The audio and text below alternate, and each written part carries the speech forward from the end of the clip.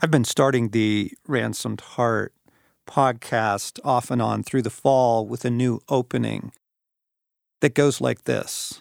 This is a gnarly time on the earth to be a human being for all sorts of reasons. The pace of life, the tsunami of technology, the assault on your attention, and then frankly just the heartbreak of the world around us, the tragedy of every community delivered into our mobile devices every day, and then the evil raging in the world. This is just a really hard time to be a human being, and God cares about your humanity. And maturity is not an option. Wholeheartedness is not an option. They are your rescue. They are our safe place. So welcome back, friends, to Part 4 in a conversation on prayer, which seems really appropriate to my introduction. And it's the second half of a conversation with Bart and Alex on our team here, just kind of riffing on prayer in our lives and what was our story with prayer and when did it get some traction and what we find ourselves praying these days.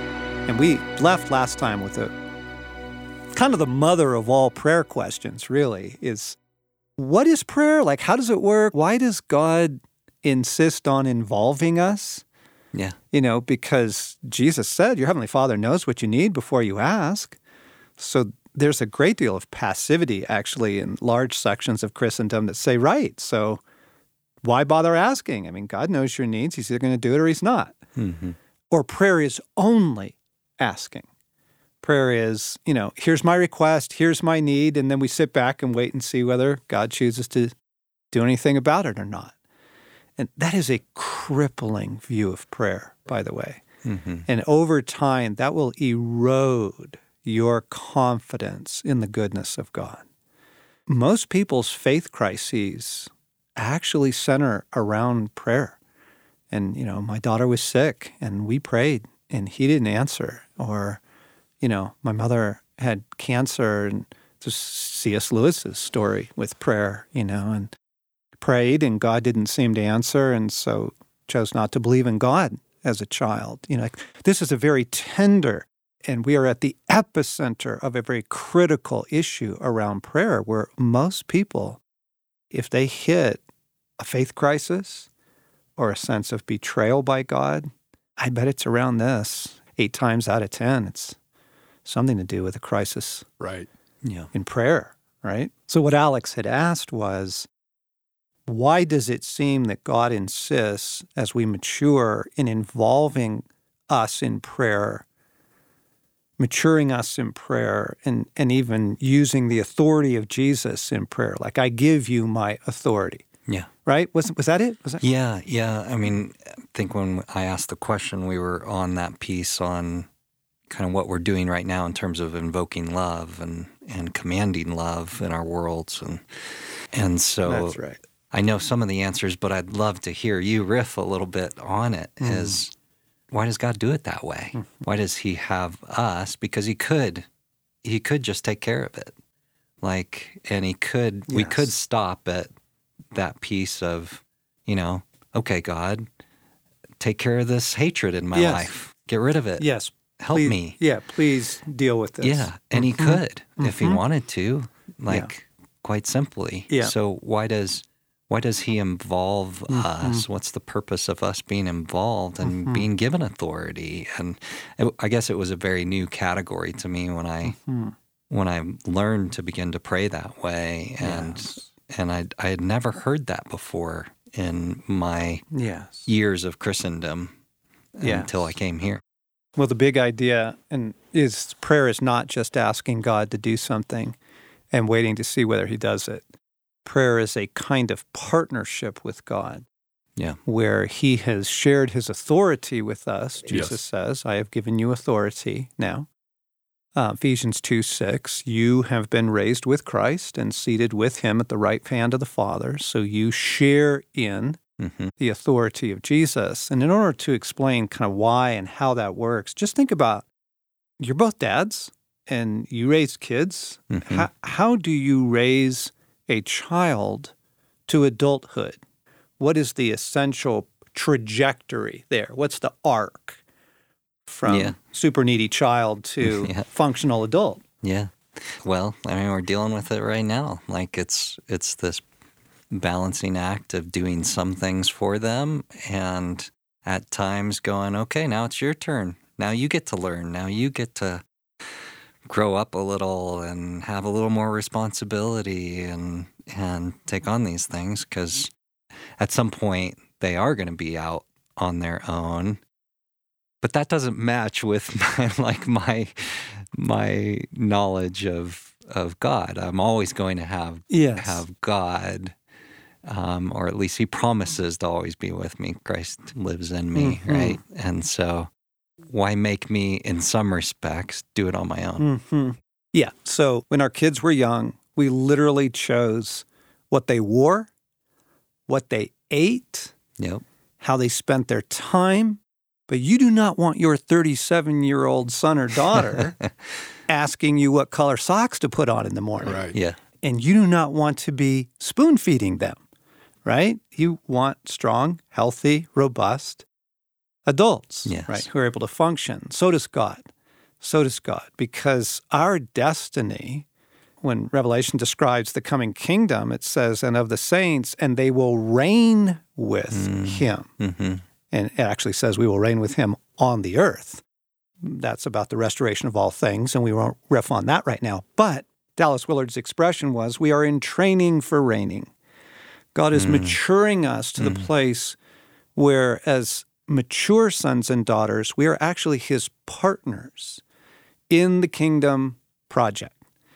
And right now, the kingdom project on the earth involves a great deal of battle, because it is opposed. It involves a great deal of restoration. It involves, let's call it, serious intervention.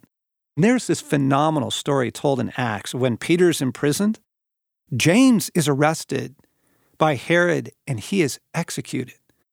Scripture says in Acts, it says, Herod saw that it pleased the people so much, he also had Peter arrested. So you know it's about to happen to Peter.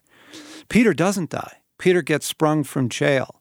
And the narrative gets very specific here. And it says, but the church was praying earnestly for him. The adjective there for earnestly is the same one used for Jesus' prayers in the Garden of Gethsemane. Wow. Okay, we are talking serious prayer. We're talking go for it prayer. So here you have the young church intervening for the rescue of Peter through prayer. They didn't just say, oh, Father, rescue him, and then go have dinner, with that view of prayer of, well, God's either going to do it or He's not, so I'll ask. And then it's like, no, we have a role to play. We actually have a rather large role to play in this. So God is maturing us as sons and daughters. He gives us His authority. He puts us into situations very much like your life right now, where there's a lot of intervention that's needed for a child or a parent or a relationship or a job. And He wants us to learn the ways of the kingdom. He wants us to learn, for example, the power of enforcing love in our kingdom. It's not passive. We're learning to rule a kingdom. And we're saying, God, you have given me a realm. Everybody has a kingdom. You have some place. It might be your apartment, your job, your health, the things that are under your jurisdiction. That when you say, this is what happens here, it happens here. Your money is in your kingdom. You are the one that chooses where it goes, right? Your free time is in your kingdom because you choose where it goes. And God is teaching us in these smaller kingdoms how to reign for our coming role, by the way, which will be quite expansive, by learning how to, for example, banish darkness. Okay, there's a famous story told about Catherine of Siena, and she was being assaulted by a foul spirit repeatedly, and she asked Jesus, please take this away. And Jesus said to her, no, you do it. Now, He's not being unkind. Right. He is growing her up. Yes. And so in the authority of the Lord Jesus Christ given to me, by the power of his victory in the cross, I banish this dark spirit. It might be fear, it might be lust, it might be hatred, whatever is coming against you. Learning how to do that is maturing us in the ways of the kingdom and teaching us how to reign. And, what a difference it's made in your lives. Yes. Yeah, John, just as you talk about that, I think, my own metaphor for that is that as we armor up, talks about putting on the full armor of God, I really believe that part of that armor is that prayer that is not crying out for mercy, like Psalms 6:9 says, the Lord has heard my cry for mercy and the Lord accepts my prayers. Yes. That's one part of prayer. And it is a beautiful form of prayer. It is. But there's this other category that he gives us the authority. And I like to think of it as in a war, you can be defensive or you can be offensive.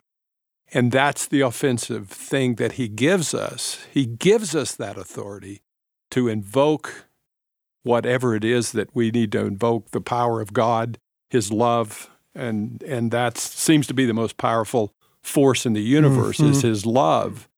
And so I look at it as kind of playing offense and defense in prayer. Yeah. Yeah. Does that make sense? Yes, it does, because I'm just thinking now, of course, of the Lord's Prayer. We start with worship, hallowed be thy name, right?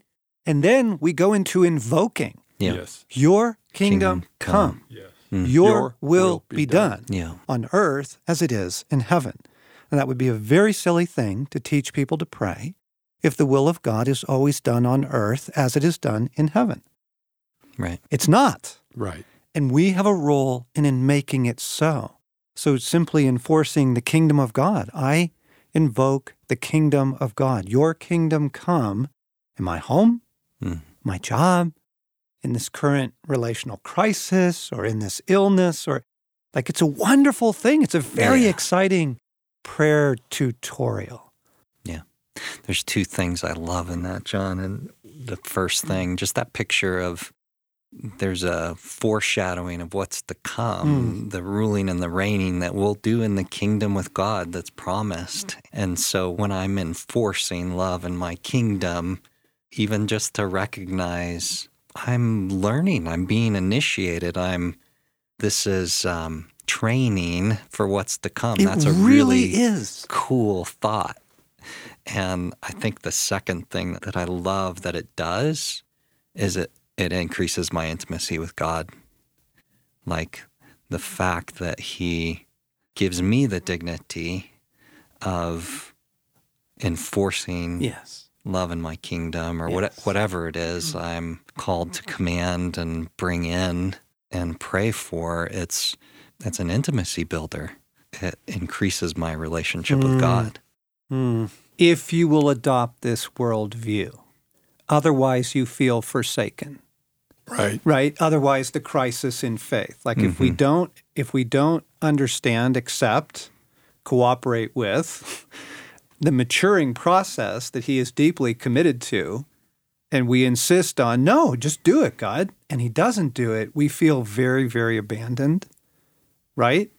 And right now this week, Stacy and I are really pressing into some things that are very important to us where prayer does not seem to be working. Details aside, the issue is we are praying and it doesn't seem to be working. And the temptation, the pull immediately is to go to, come on, God, what the heck? Yes. We're going at it. We're doing our part. Do your part. Yes. Really easy to feel forsaken, isn't it? Oh, yes. No kidding, John. There's been a couple of 3 times in my life where God in my prayer life has given me fleeces for places that I want to go that I'm praying. One of them was being called a ransomed heart. And God met 4 very distinctive fleeces before I came. And I came and it just seemed like, okay, God really answered that prayer. Okay, so our move from California to Colorado, he gives me very specific fleeces. He meets all of those fleeces. criteria, things you put out there. Help me Yes. sell my house, because Yes, people might not right, understand right, what you yeah. mean by that. Help me sell my house. Make sure Tana's on the same page. Tana's on the same page. We Those both things. have a buy-in. Yes. Deep roots in all our spiritual life out there, and to let that go and so forth. And he does all of that. And then we come back here, and we just get blindsided. And it's really easy to see we're in a very, very difficult time of our life. And it's easy to look back on those fleeces and say, God, we thought you were in that, Yes. but it doesn't appear that you are. But I think that's when we have to pull up, I think, that offensive weapon to invoke the love of God into our lives, into our marriage, into everything that's here, because God He's very intentional. His timing is not always ours, and I've learned that in my prayer life, is when I pray for things, it's oftentimes on God's timing and not mine. And I think He has some things that He wants to surface as to, again, the what He's doing. Yes. We're not asking why. Yes. Why, God? Why are you doing this? But what? Yes. What is it that you're surfacing Yes. that you want to address in Yes. this? So without getting into the details, you guys moved to Colorado, and all hell breaks loose. Yes. And there were relational things in your personal world, and there were health issues, Yes. and there was just a variety of stuff All kinds of things. that felt like a perfect storm. Yes. But you knew God brought you here. And so instead of going to abandonment Yes. and betrayal, Jeremiah, I appreciate his honesty, right? Yeah. Jeremiah says, you tricked me. Yes. You tricked me. I would never have signed up for this. That's okay. The Psalms have that language too. Jesus on the cross, right? Why have you forsaken me? Yes. It's okay to cry out Yeah. in the night Yes. like that. And we have. Okay. Yes. But you are also embracing the maturity model to say, God, you are growing us up. So what are you teaching us? What are you addressing in our lives? That's where Stacy and I are shifting now. These prayers on this particular thing, it don't seem to be working. And I really want to I want to pout. Yeah. I'm mad. I'm hurt. Right. Come on, this matters to me. This is big. Where are you? Okay, that's honest. That's okay. Those emotions are there. But rather than quitting, what I'm asking now is, okay, what are you trying to teach us? Yes. How should I shift my prayers? Show us what to pray, right? And that's the disciples, right? Before the Lord's Prayer, they said, teach us to pray. Yes. They looked at Jesus' prayer life and they're like, holy cow, man, like, you're great at this, Yep. They didn't know the full, thing about the incarnation quite yet, but this man is remarkable, and his prayers get things done. Show us, teach us. And I think if I could throw in a little shout out, probably the single most important shift in my prayer life has been this: Jesus, what do I pray? Yes. Right. Yeah. What do I pray? When I come into a situation, it's so easy to just begin praying immediately out of emotion. Yes. Or out of empathy. This is what I want for that couple, or this is what I want for my neighbor, or, but to just pause for a moment and say, Jesus, how do we pray? What do we pray right now? And it's how we learned a couple of really critical prayers right now at Ransomed Heart. It's when he revealed this hatred thing raging on the earth. He says, command my love. Yeah. Command my love against it. Bring the force of my love against this hatred. And it's been very relieving. Yes. And there's this death thing raging on the earth that we've described in other places. And we've asked, how do we pray about that? And he says, invoke my life. Invoke the river of life, the very being of God that flows from the throne of God. Bring the river of life against it. And that's been very relieving. So we've grown over the years and learned a great deal about prayer by just asking. Yes. John, I think that whole thing of asking how we do pray, I mean, I know that's been very pivotal in as we meet and seek God as to where He's going to take Ransomed Heart in the next season, or about issues that we have. And that's really helped me a lot, just the fact that, I want to just go in and just start praying about the answers that are, bouncing around in my head, rather than stopping and asking, how do we pray? That's that kind of pause. Yes. Pause. Yes. And Jesus, Yes. tell us, how do we pray, rather than rather than bringing our own stuff. Because it cultivates Yes. the intimacy that Right. Alex was talking about. Yeah. Right. Right? You were saying, no, I kind of like the fact that I have to enforce in my kingdom Right. because it's growing my intimacy with God. Yeah. Yeah, and it's just a huge category to add to this whole thing is listening prayer. Mm-hmm. Like, it's a big piece, and it's also another piece that a lot of people don't have a category for. I didn't have a category for it, and I think, like you're saying, that's been one of the biggest intimacy drivers in my relationship with God has been learning to, as you're saying, Bart, take those pauses and say, okay, God, what are you saying about this? How do you want me to pray about this? And also just that whole category you're saying, John, of when your prayers don't work, or it seems that they're not working, we can make all kinds of agreements about that. But if we can learn the practice of stopping and saying, okay, well, maybe I'm not asking the right question. Maybe I'm not praying about the right thing. And so, God, what would you like me to pray? What's in the way, maybe? Or what do you want me to be asking about? That's been such a game changer in my prayer life and a lot of the folks here I know. It's huge. Conversational relationship where we are asking. I realized that for years what I was taught, and I was taught by really good people, but it was mostly one-sided. Come, pray, leave, without letting there be some silence to allow God to speak. Yeah. What are you saying about this, Father? What are you instructing me to do, Jesus? Holy Spirit, what's your counsel or your comfort or your provision or just your word to me today? Sometimes just a word from God can rescue your day and just be so orienting and gracious. Listening prayer, huge. So, my goodness, we could do a 12-part series on listening prayer alone. Yes. It's so beautiful. And like all these other things, it's a maturity project, okay? It's a gnarly time to be a human being. Your humanity matters, but maturity is not an option. God is committed to our maturing. And prayer is like anything else. It's like learning to ride a bike or play an instrument, or, it's a little awkward at first, and it's bumpy, and you fall down, and, if it's an instrument metaphor, you squawk and hit the wrong keys, and it doesn't sound elegant, and it's not amazing, but we grow and we learn. It's like learning to drive a car. Anything else in life that you enjoy, you had to mature in. Friendship you had to mature in, and the sports that you love, you had to mature in, all of it, okay? So prayer is the same thing, particularly listening prayer, like learning that. What's been helpful in that particular form of prayer?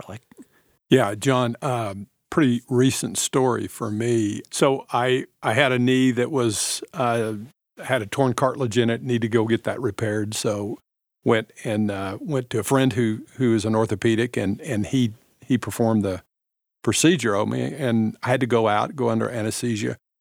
When I woke up, they said, "Hey, it all went fine. The knee went fine, but your heart's an AFib, and I don't think you need to fly for a while. I'm going to ground you." And so, boy, the warfare of that.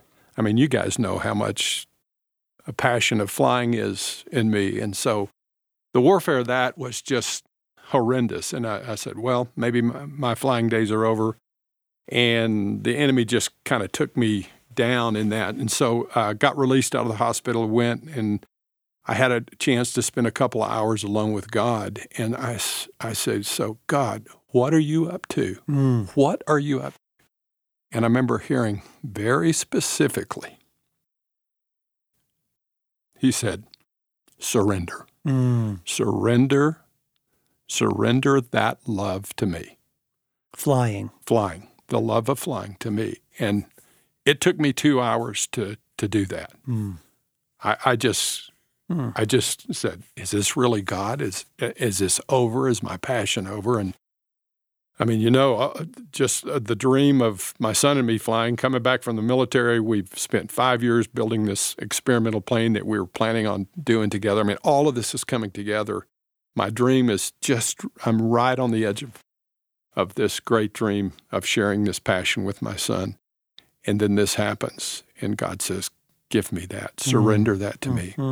So I did, and it was like just something came over me, and my heart was in a really good place. Then, John, you called me. You called me right after that. You said, hey, Bart, what's going on? I heard something's going on, so I kind of took you through the story. And you said, hey, your heart is really in a good spot for where you are. Bart, that's a pretty profound thing of what you just surrendered. I said, yeah, but I feel good about that. And so we finished the conversation. Then a cardiologist calls and says, hey, I think this is not going to be a problem with your flying. So to surrender that, to put myself in a place of that, but hearing the voice of God of saying something so dear and so close to me. But I remember asking him specifically, what is it that you're surfacing here?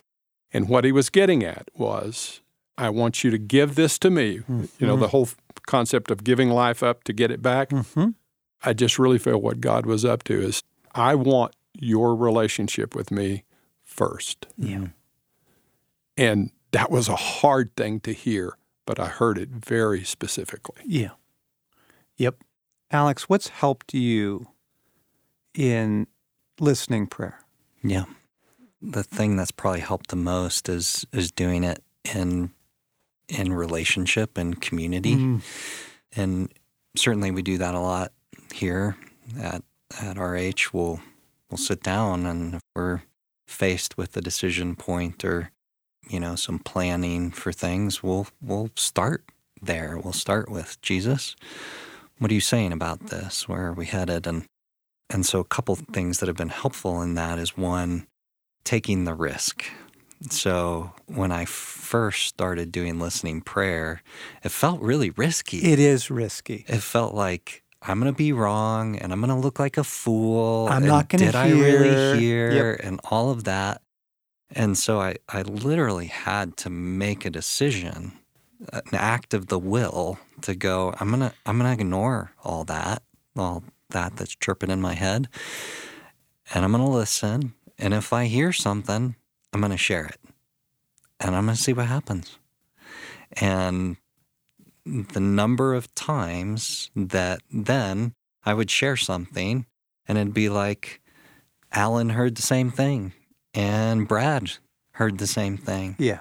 And I was like, oh my gosh, I just heard from God. Yes. And that was like, it was fortifying. It was confidence building. It was maturing, right? It really is. And I've done the same thing here and there within my family with Mel and the kids, where we practice this a little bit as a family. We're doing more and more with our kids, and so there've been places where, they're not huge questions. They're like, where do you want us to go on vacation, or things like that. But one that stands out, we were looking at moving and building a new home, and so we asked God as a family, when should we do that? When do you want us to do that? And we all listened, and we were hearing, I think it was spring or summer. I'm even trying to remember now what it was, but most of us heard that. And Eli, our oldest, saw a picture, and he saw leaves that were like brilliant red, like fall, what you would think is fall colors. Yep. So it was like, oh, we're all here in summer, but it sounds like you're kind of here in fall because of the picture you got. What does that mean? And we laid it aside. We had a sense that it was this, I think it was kind of end of spring, beginning of summer that we had heard. And we went with that. Well, the fascinating thing was the tree out front at the beginning of the season when we sold it was this brilliant red. And I had totally forgotten that it turns a brilliant red during that season. Huh. And so it was so fun to come back to Eli and go, you heard from God. Like, look at Yes, that. you did were hear. right on. Yeah. And so just taking the risk and like, I think holding it a little bit loosely too, like in that moment, not trying to figure that out, but let God play it out. Yeah.